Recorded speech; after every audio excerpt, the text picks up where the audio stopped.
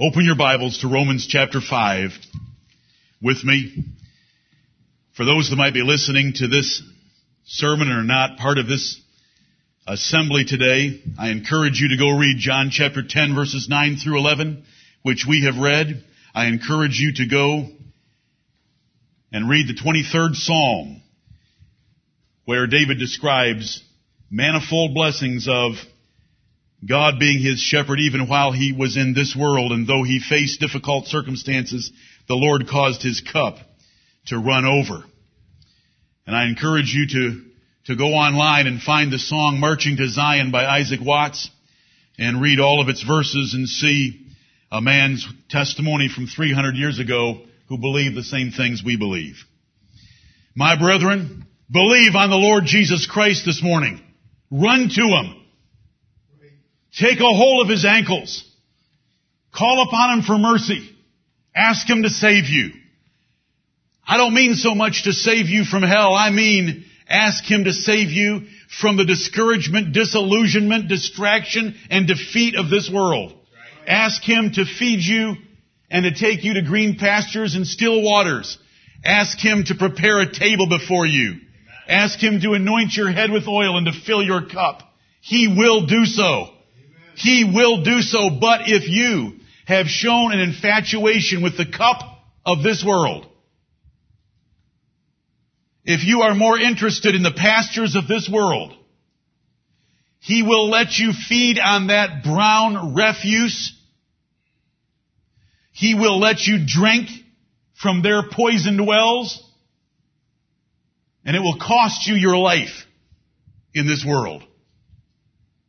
And there's no evidence of any world to come for you except of eternal torment.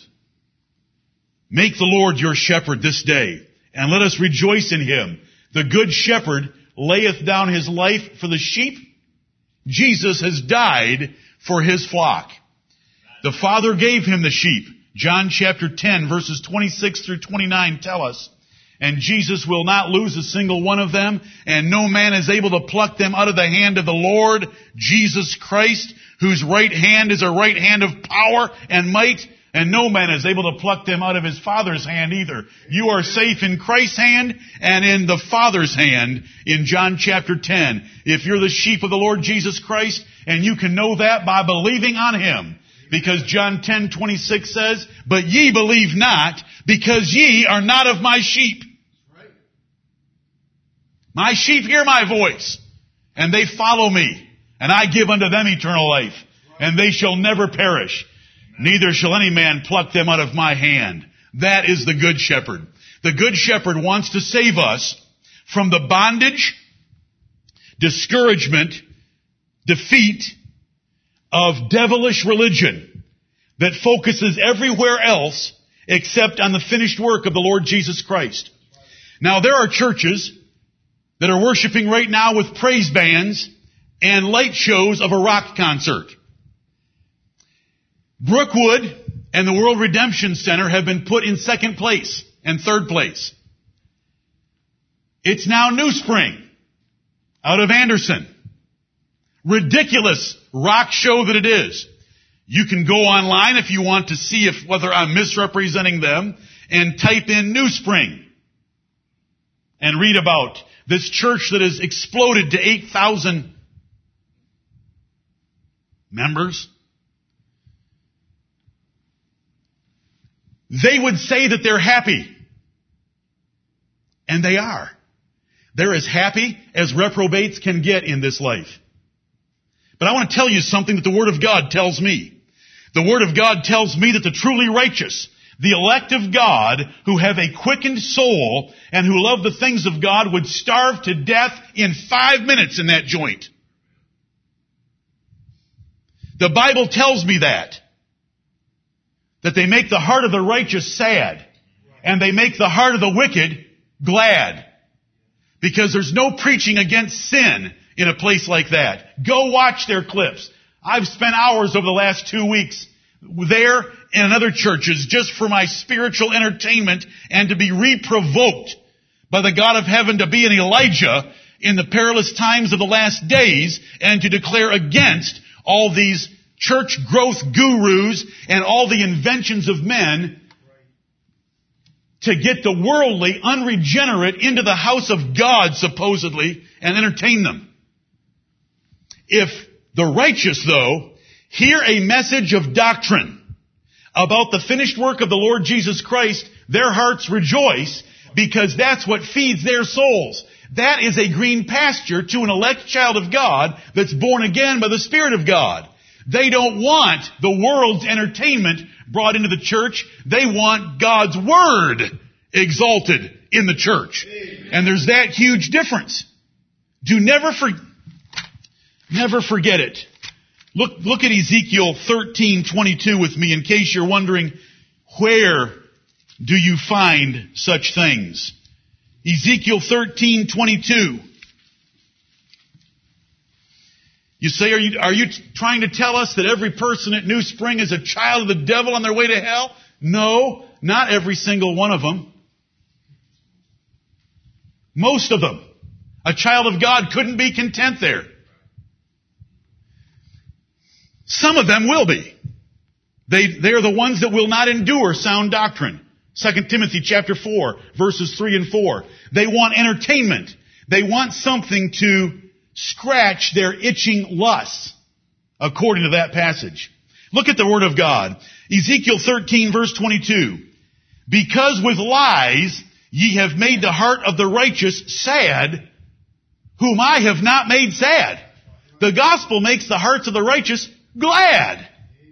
But with lies ye have made the heart of the righteous sad, whom I have not made sad, and strengthened the hands of the wicked, that he should not return from his wicked way by promising him life. When there's a service with a big praise band and a lot of noise and a lot of entertainment, and the wicked can go home, confirm that they're okay. I'm okay, you're okay, we're all okay. No, you're not okay. Prepare to meet thy God, is what the Bible would say. When that kind of a message takes place, the wicked are strengthened that they will not repent. And the righteous are saddened because they know that's not the truth. But when the Word of God is preached, the righteous are made glad because they see in it a wonderful Savior. Is Jesus my Lord? A wonderful Savior to me. He hideth my soul in the cleft of the rock, where rivers of, help me, pleasure I see. Strike me dead, Lord God, if I don't preach that message the way it's supposed to be preached, and I compromise and preach the false message of Ezekiel 13:22. They make the hearts of the righteous sad, and they make the hands of the wicked strong. It is modern Christianity, perfect description of it. They wouldn't dare preach against any sin.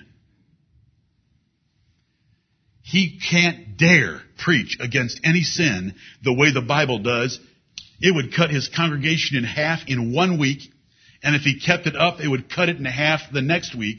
And if he kept it up in 8 weeks, they would close their doors. Well, they'd be in debt the third week, but you know what I mean. I was being merciful and charitable. Something you didn't know I could do.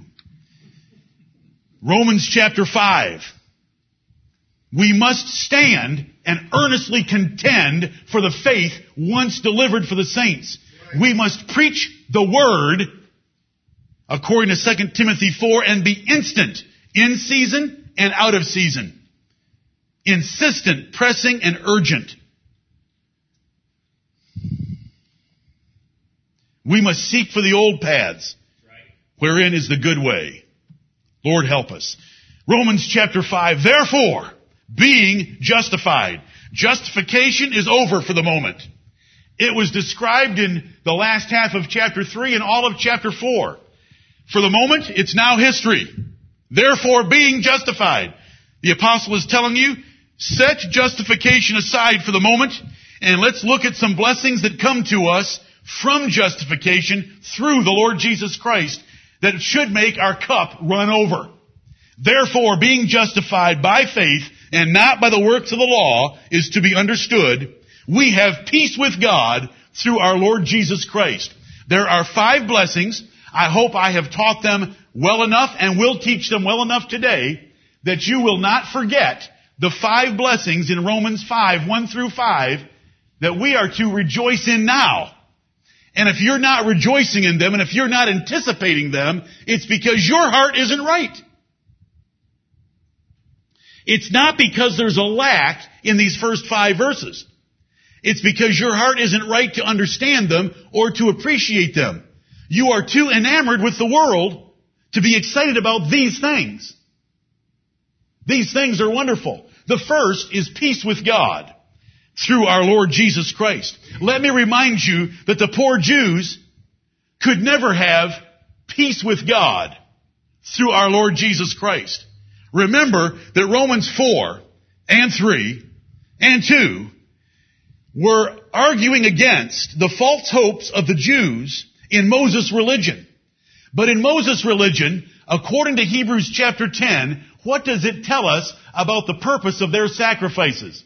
Was the purpose of their sacrifices to put away sin or to make a remembrance of sin? Since you didn't answer, we'll turn there. Hebrews chapter 10. I want you to know exactly the huge difference between the Old Testament and the New. I want you to be thankful for the Old Testament, but to be much more thankful for the New. If David could say his cup runneth over in the Old, what should we say in the New? Knowing that through Jesus Christ our Lord, we have, not shall have, we have, not shall have at the day of judgment, we have peace. Peace. Precious peace with God. Peace. Look at Hebrews 10. For the law, having a shadow of good things to come. What are the good things to come? Hope. The New Testament. The Old Testament, the law of Moses, was just a shadow. A shadow. It doesn't have very many details. It's not very sharp. It's not very graphic of the good thing that creates the shadow.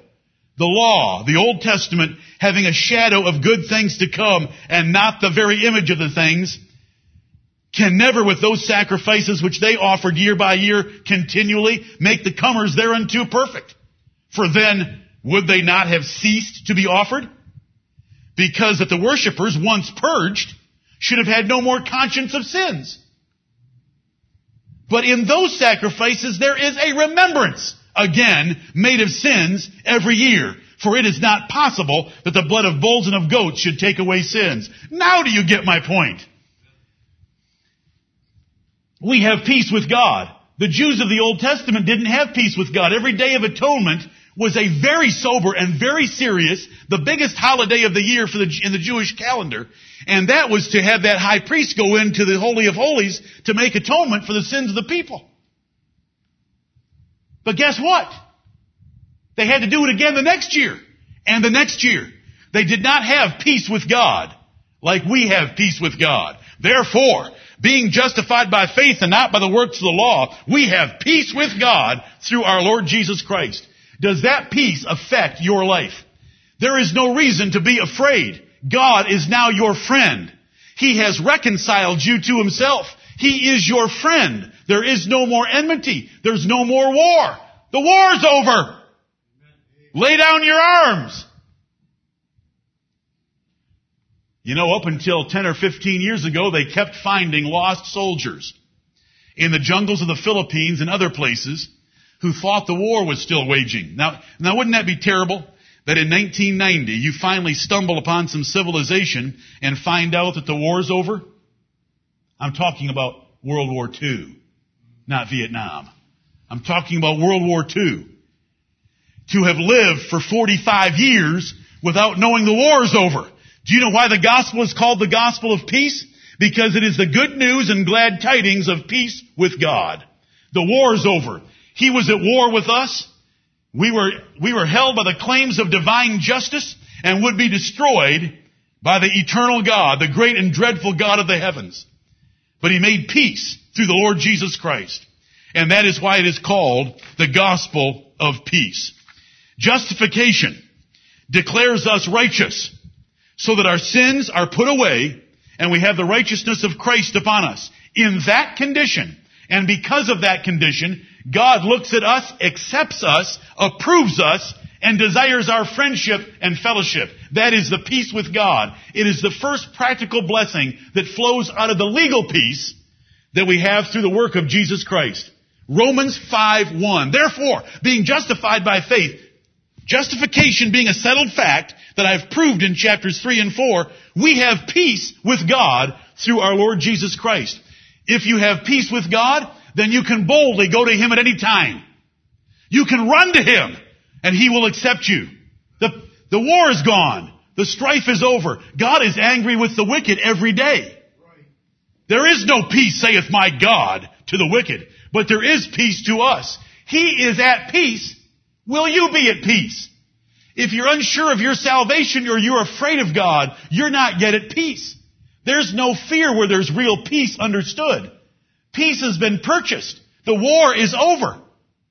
We are told in the Bible to fear God, but that fear of God is perfectly compatible with peace. Because that fear is not a slavish terror of a dreadful being, but a reverential awe and respect and desire to please a heavenly Father. The fear of God taught in the Bible and the peace of God are perfectly compatible. But there is a fear that causes men to run and hide in the trees of the garden. There's a fear that causes men to sew fig leaves together thinking they can cover their guilt and shame. But that fear does not know the peace of God yet. Jesus Christ has already clothed you. Run to Him. Don't hide in those trees any longer. Run to Him. Embrace Him. He will embrace you in His arms. According to that song we sing. Look at 2 Corinthians chapter 5. This is not the easiest task. Sermons could be preached, and maybe should be, on every one of these 5 things. And I've made a choice to try not to do that. Though I have done it in the outline that sits before me. They're too good to have a cup run over, to have a table prepared before us in the presence of our enemies. The devil can bark and belch all he wants. Those are Bible words. The devil can bark and belch all he wants, but my Lord Jesus Christ has prepared a table before me in the presence of all my enemies. He has triumphed openly over the devil, and He's celebrating. 2 Corinthians chapter 5, look at verse 18. All things are of God. Amen. Who hath reconciled us to Himself by Jesus Christ, and hath given to us the ministry of reconciliation. Amen. God used the Lord Jesus Christ to make peace with His elect. And then He ordained apostles to go and have the ministry. They ministered or served papers. The New Testament that declared the reconciliation a completed fact. Verse 19, to wit, we get an explanation of that 18th verse. To wit, that God was in Christ, reconciling the world unto Himself, not imputing their trespasses unto them, and hath committed unto us the word of reconciliation. God's ministers bring the news of reconciliation that has already been completed by Jesus Christ. Now then, we are ambassadors for Christ. As though God did beseech you by us, we pray you in Christ's stead, be ye reconciled to God. This morning, I am His ambassador, reading the words from another ambassador and preaching to you, God is reconciled. You be reconciled in your mind toward God. God is at peace with you. Be at peace. Don't doubt a thing. The peace has been purchased. Lay hold of it and believe it by faith. Therefore, being justified by faith, we have peace with God through our Lord Jesus Christ. No wonder He's called the God of peace. No wonder the Lord Jesus Christ is called the Prince of Peace. No wonder the Lord Jesus Christ was made after the order of Melchizedek, who was the king of Salem, who was the King of peace. Verse 2, Romans chapter 5. What should that peace do to you? Should that peace affect you just a little bit, that you want to live in peace with all men? So as much as lieth in you, live peaceably with all men. Blessed are the peacemakers, for they shall see God. James chapter 3, 14 through 17. Don't lie against the truth. If you have bitter envying and strife in your hearts, that wisdom comes from beneath. The wisdom that comes from above loves to make peace. Why? Because God has made peace with us. If He's made peace with us who owed 10,000 talents, why can't we make peace with others who have only cost us 100 pence? Verse 2 of Romans chapter 5. By whom also we have access by faith into this grace wherein we stand. By whom? That is the Lord Jesus Christ from the first verse. By whom also. Notice it's not just peace with God. The apostle, by the use of not only so, and also is going to stitch together 5 blessings from the cross of Christ that we are to enjoy now. There is peace with God now. We can go boldly into His presence. It's open wide for us. The veil was rent. It is finished. The Savior cried out, peace has been purchased and accomplished, like the prophet Haggai had announced in Haggai 2:9 about that second temple of the Jews. But there's more. So we have the adverb also, by whom also we have access by faith into this grace wherein we stand. Faith opens a door for further blessings in this life. Jesus is the door. Faith in the Lord Jesus Christ allows us to go in and out and find pasture. If you don't believe, or if your faith is overthrown, or if your faith is weak, you lose these blessings that He's about to describe. We stand in grace. That grace is fellowship with God. Look at 1 John chapter 1 that you read last Saturday in preparation for last Sunday.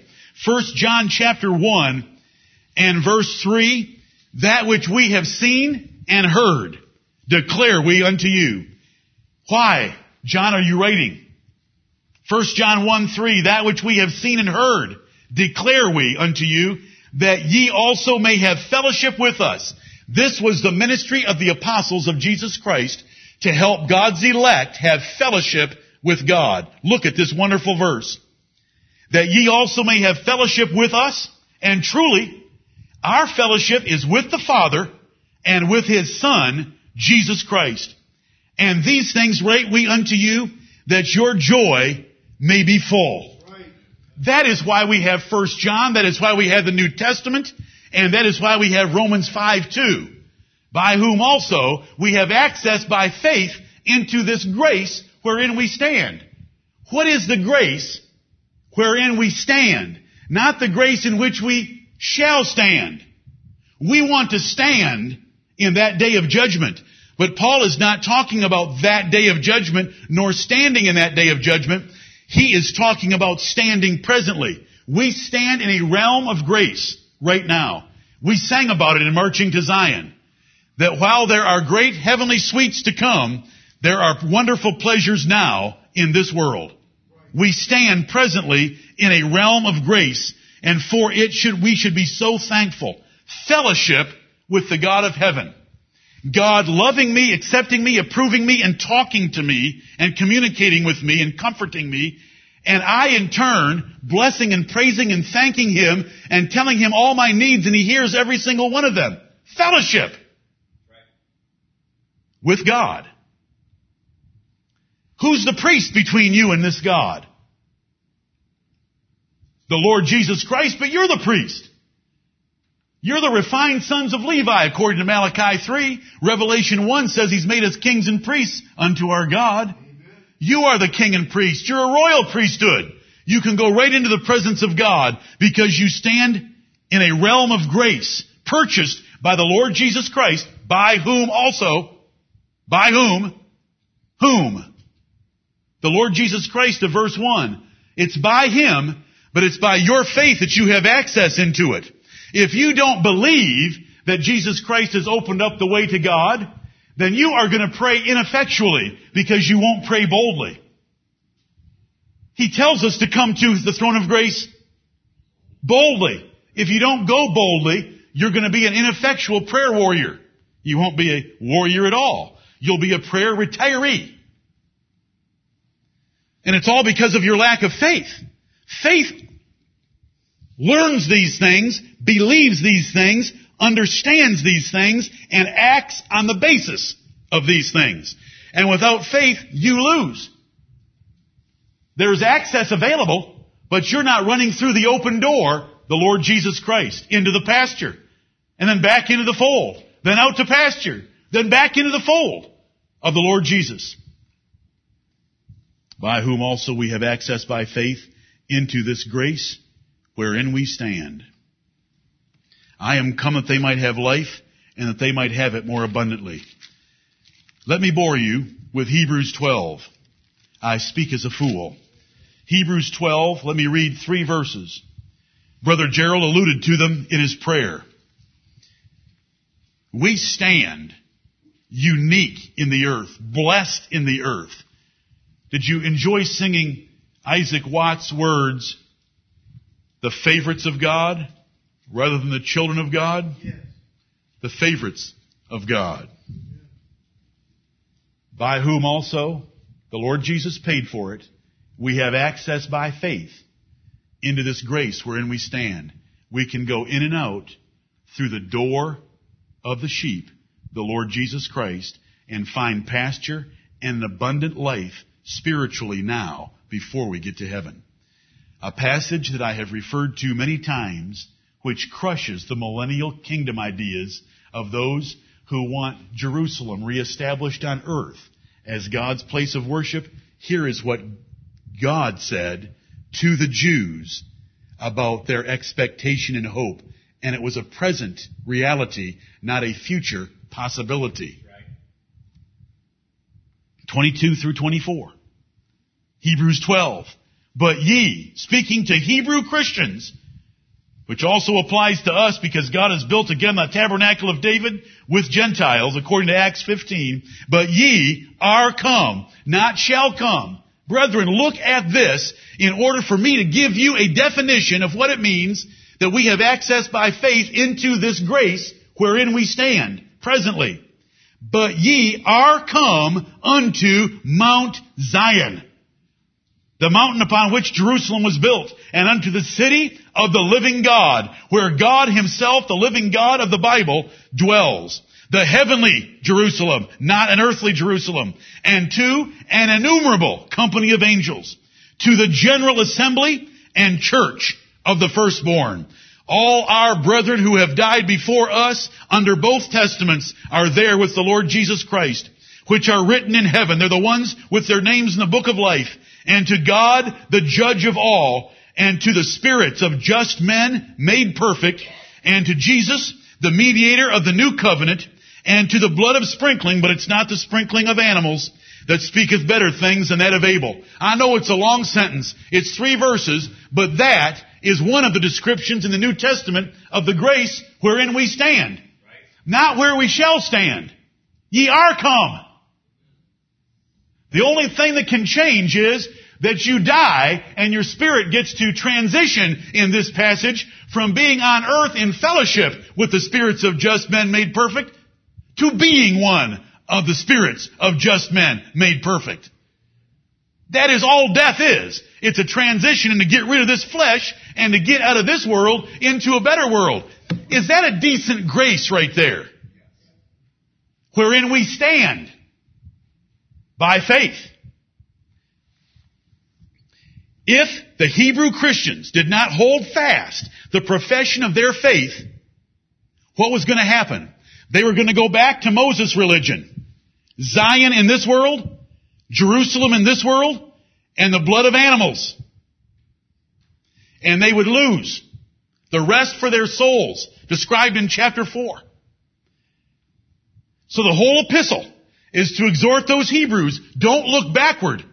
Understand what your blessings are in Christ Jesus right now. And that's what we should be doing as well. Oh, brethren, how can we have joy unspeakable and full of glory in this world? By faith.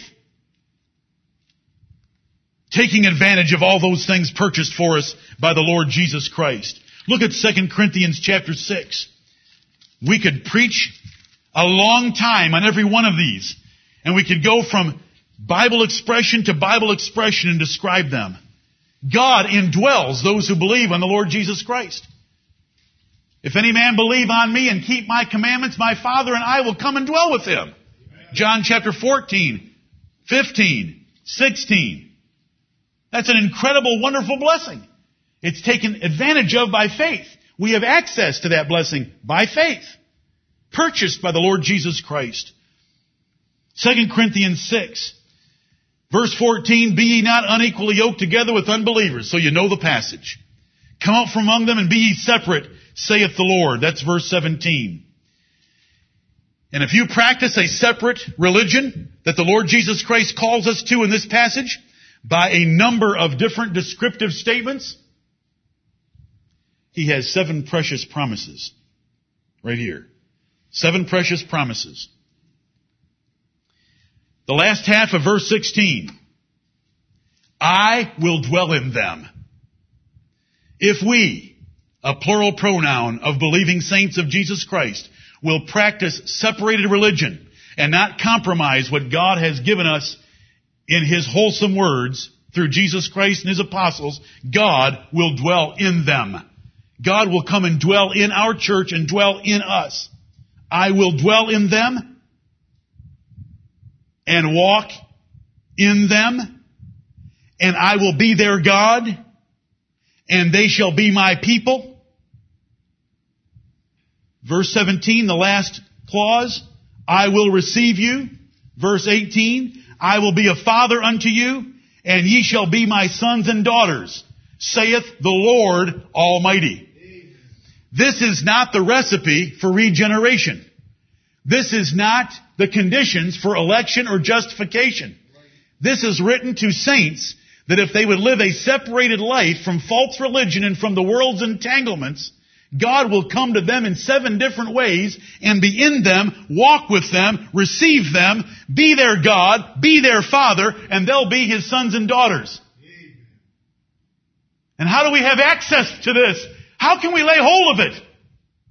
By whom also we have access by faith into this grace. That is gracious dealings with us Gentiles. To let God be our God and to receive us and to dwell in us and with us and walk with us and make us His sons and daughters. This is a practical relationship of sonship with the Almighty God of heaven. Do you know how excited Paul got as the Holy Spirit filled his tongue with words? Look at the first verse of the next chapter. For those of you who know me, you know that I can't read these last verses of 6 without going to the first verse of chapter 7. Having, therefore, these promises, dearly beloved. What promises? The 7 I just gave you. Having, therefore, these promises, dearly beloved, let us cleanse ourselves from all filthiness of the flesh and spirit, perfecting holiness in the fear of God. If those 7 things in the last 5 verses of chapter 6 are dependent upon our separation from the world and not being yoked together with unbelievers, if that's the condition, and it is the condition for a practical blessing, then let's get rid of everything in our life that's offending God. Having, by whom also we have access by faith into this grace wherein ye stand. Maybe you don't get it. If you don't get it, I'm sorry.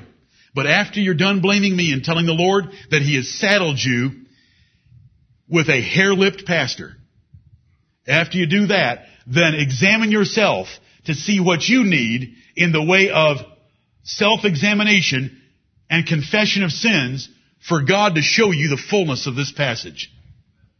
This grace wherein we stand and rejoice in hope of the glory of God. We are not just justified. To just be justified means, whew, I'm not going to get killed in the last day. But it's a whole lot better than that. We have a grace that we're standing in, and I just tried to show you a few of its sweetnesses. Your cup should be getting full. Not from me, from the Word of God. But then it says, rejoicing in hope of the glory of God. There should be great joy in the hope of the glory that is coming when we are with God. So a Christian is not just justified, they have peace with God that should permeate their whole lives because there's no more conflict. They have no fear because they're full of peace after they've heard the gospel of peace. Blessing 1. Blessing 2, the grace wherein they stand. To pick whatever passage you want. The fellowship of 1 John, the great Zion church of the mega church of Hebrews chapter 12, or the communion of God with us in 2 Corinthians chapter 6. But now we come to another one. We rejoice in hope of the glory of God. Turn over one page to the right, or maybe two, depending on how large your print is. And let me show it to you. One of the aspects of the glory of God that we have hope for. The Bible is the best commentary on the Bible. Rejoicing in hope of the glory of God. Okay? Let's see. Verse 17, if children, then heirs. Heirs of God and joint heirs with Christ. If so be that we suffer with Him, that we may be also glorified together. There's glory that's coming. Romans 8, verse 18. If I didn't give you the right chapter, forgive me. Romans 8:18. For I reckon that the sufferings of this present time are not worthy to be compared with the glory which shall be revealed in us. Remember, rejoicing in hope of the glory of God. There's going to be glory revealed in us because we're going to inherit God and all that God has and is by being a joint heir with the Lord Jesus Christ of heaven's uncountable, immeasurable assets, virtues, blessings that God has given for His children. Verse 19, for the earnest expectation of the creature waiteth for the manifestation of the sons of God. This is the glory that is coming. This is the event the whole universe moves toward. For the creature was made subject to vanity not willingly, but by reason of Him who hath subjected the same in hope. Okay, rejoicing in hope of the glory of God. Are you seeing the words pop up here? Just a few chapters later, Paul's going to explanify what he meant in Romans 5, 1 through 5. Verse 21, because the creature itself also shall be delivered from the bondage of corruption into the glorious, there it is, glorious liberty of the children of God. We will be taken out of this world and owned before Almighty God and the entire universe that we are His sons and daughters. And all our enemies will be cast into hell. There will be a new heaven and a new earth given to the sons of God. We will inherit God and all the riches of heaven as joint heirs with Jesus Christ. Unbelievable, unspeakable, ineffable. How do I describe it? The whole universe is moving toward it. We know that the whole creation groaneth and travaileth in pain together until now. And not only they, but ourselves also, which have the first fruits of the Spirit, even we ourselves groan within ourselves, waiting for the adoption. To wit, here's a phase of adoption we don't have yet, the redemption of our body. For we are saved by hope. Not faith in this passage, it's hope. It is hope, and hope is described in this verse and the verse that follows as a certain waiting for the glory that's going to be revealed in us as the sons of God. So in Romans chapter 5, when it says rejoicing in hope of the glory of God, what is it talking about? It's talking about being manifested to the entire universe as God's sons and daughters, and that is our hope, and our hope is not a possibility of it coming to pass, but a waiting for its certain fulfillment, and on that certain fulfillment, we should be full of joy. Because if that is even partially true, we should be full of joy, but that is fully true, and we know that with a certainty, we should be rejoicing in hope of the glory of God. Back to Romans chapter 5. I'm not going to proceed. I don't want to waste verses 3 through 5 by covering them too quickly. Let me take 2 more minutes with rejoicing in hope of the glory of God. We have had 3.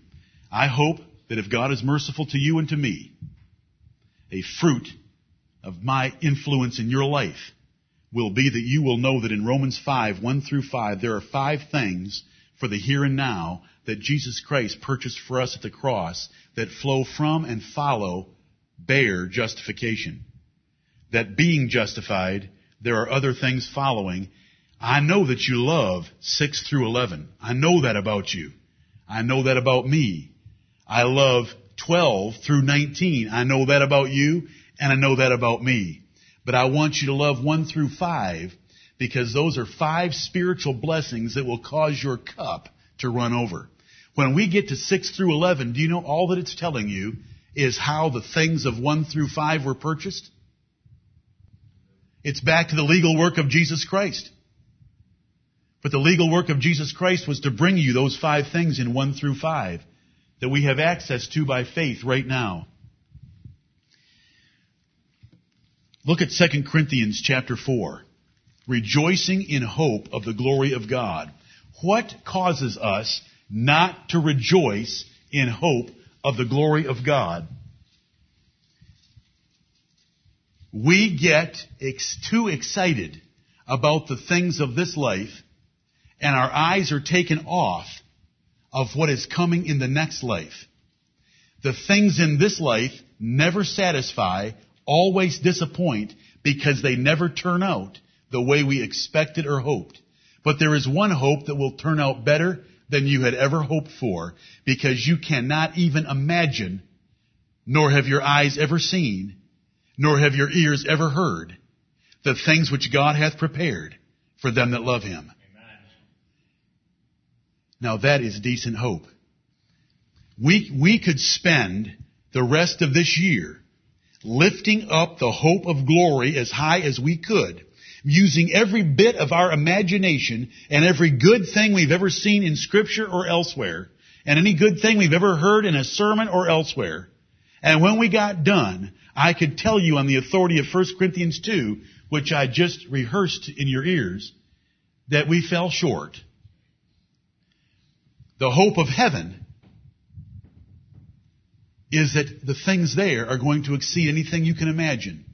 Any hope in this world always disappoints. It never measures up because we get too carried away in our fancies of what it's going to look like. That homestead of yours. Anything of any of us. Look at 2 Corinthians 4. Verse 17, for our light affliction. 2 Corinthians 4:17, for our light affliction, which is but for a moment. Is that true? Yes. For our light affliction, which is but for a moment, worketh for us a far more exceeding and eternal weight of glory. It's not just an eternal weight of glory. It's not just an exceeding eternal weight of glory. It's just not a more exceeding eternal weight of glory. It is a far more exceeding eternal weight of glory. Light affliction, weight of glory.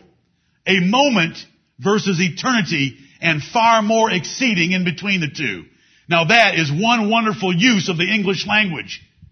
You say, God didn't write it in English. Oh, who do you think wrote it in English? God gave us these words in the English language. And that verse is precious. While we look not at the things which are seen, and that's why I said what I said. What causes us not to rejoice in hope of the glory of God? We start looking at the things that are seen. You start looking at your boats. You start looking at your cars. You start looking at your performance appraisals. You start looking at your check stub. You start looking at your bank balance. You start looking at your biceps in the mirror. You start looking at all sorts of ridiculous things in this world, all of which are going to go to vanity and vapor. And they're vapid to think about. While we look not at the things which are seen, but at the things which are not seen. For the things which are not seen, for the things which are seen are temporal, but the things which are not seen are eternal. That is the cure to get us back into Romans 5, verses 1 through 3, where we can realize peace with God, the grace wherein we stand, and rejoice in hope of the glory of God. If you can see it, it's trash. You aren't even going to be married in heaven. And our relationships with our spouses is precious. But in comparison to heaven, it's trite and trash. Marriage is. That's why it isn't there. It's worthless in heaven. You will not need any companionship in heaven. You've got an innumerable company of angels. Will that satisfy for a while? You've got all the spirits of just men made perfect, and you've got the Lord Jesus Christ. There's just no marriage there. So, and the reason I picked on marriage is I wanted to pick on something precious. Whatever is in your life that you can see is going away. So we need to get our eyes off of things we can see and onto the things that we can't see. That we can't see this way, but that we can see with the eye of faith. Rejoicing in hope of the glory of God. What does Romans mean to you? Here's what it should mean today. Therefore, being justified by faith, and not by the works of the law, we have peace with God through our Lord Jesus Christ, by whom also we have access by faith into this grace wherein we stand, and rejoice in hope of the glory of God. You need more help on the grace wherein you stand? Behold, now are we the sons of God. And it doth not yet appear what we shall be, but we know that when he appeareth we shall be like him, for we shall see him as he is. And every man that hath this hope in him purifieth himself, even as he is pure. This is the gospel of the Lord Jesus Christ. If you don't find it making you glad, the problem is not with the gospel. There's a little bit of problem with the speaker. The rest of the problem is with you. I'm sorry I can't make it more exciting, but I know this, that the Apostle Paul did not try to make it exciting, nor did he try to use eloquence when he presented these things, but he just made them manifest to every man's conscience. And if your conscience is the conscience of a child of God, these are absolutely precious things, and they cause your cup to overflow. It prepares a table before you in the presence of your enemies. The Lord is your shepherd. He has led you to green pastures, and he's put you in front of still water. Drink and be satisfied. Confess your sins and run to the Lord Jesus Christ. This is the gospel. May the Lord bless it to the salvation of our souls, that we may go in and out and continue to find pasture until we realize that exceeding eternal weight of glory in heaven with him. Amen.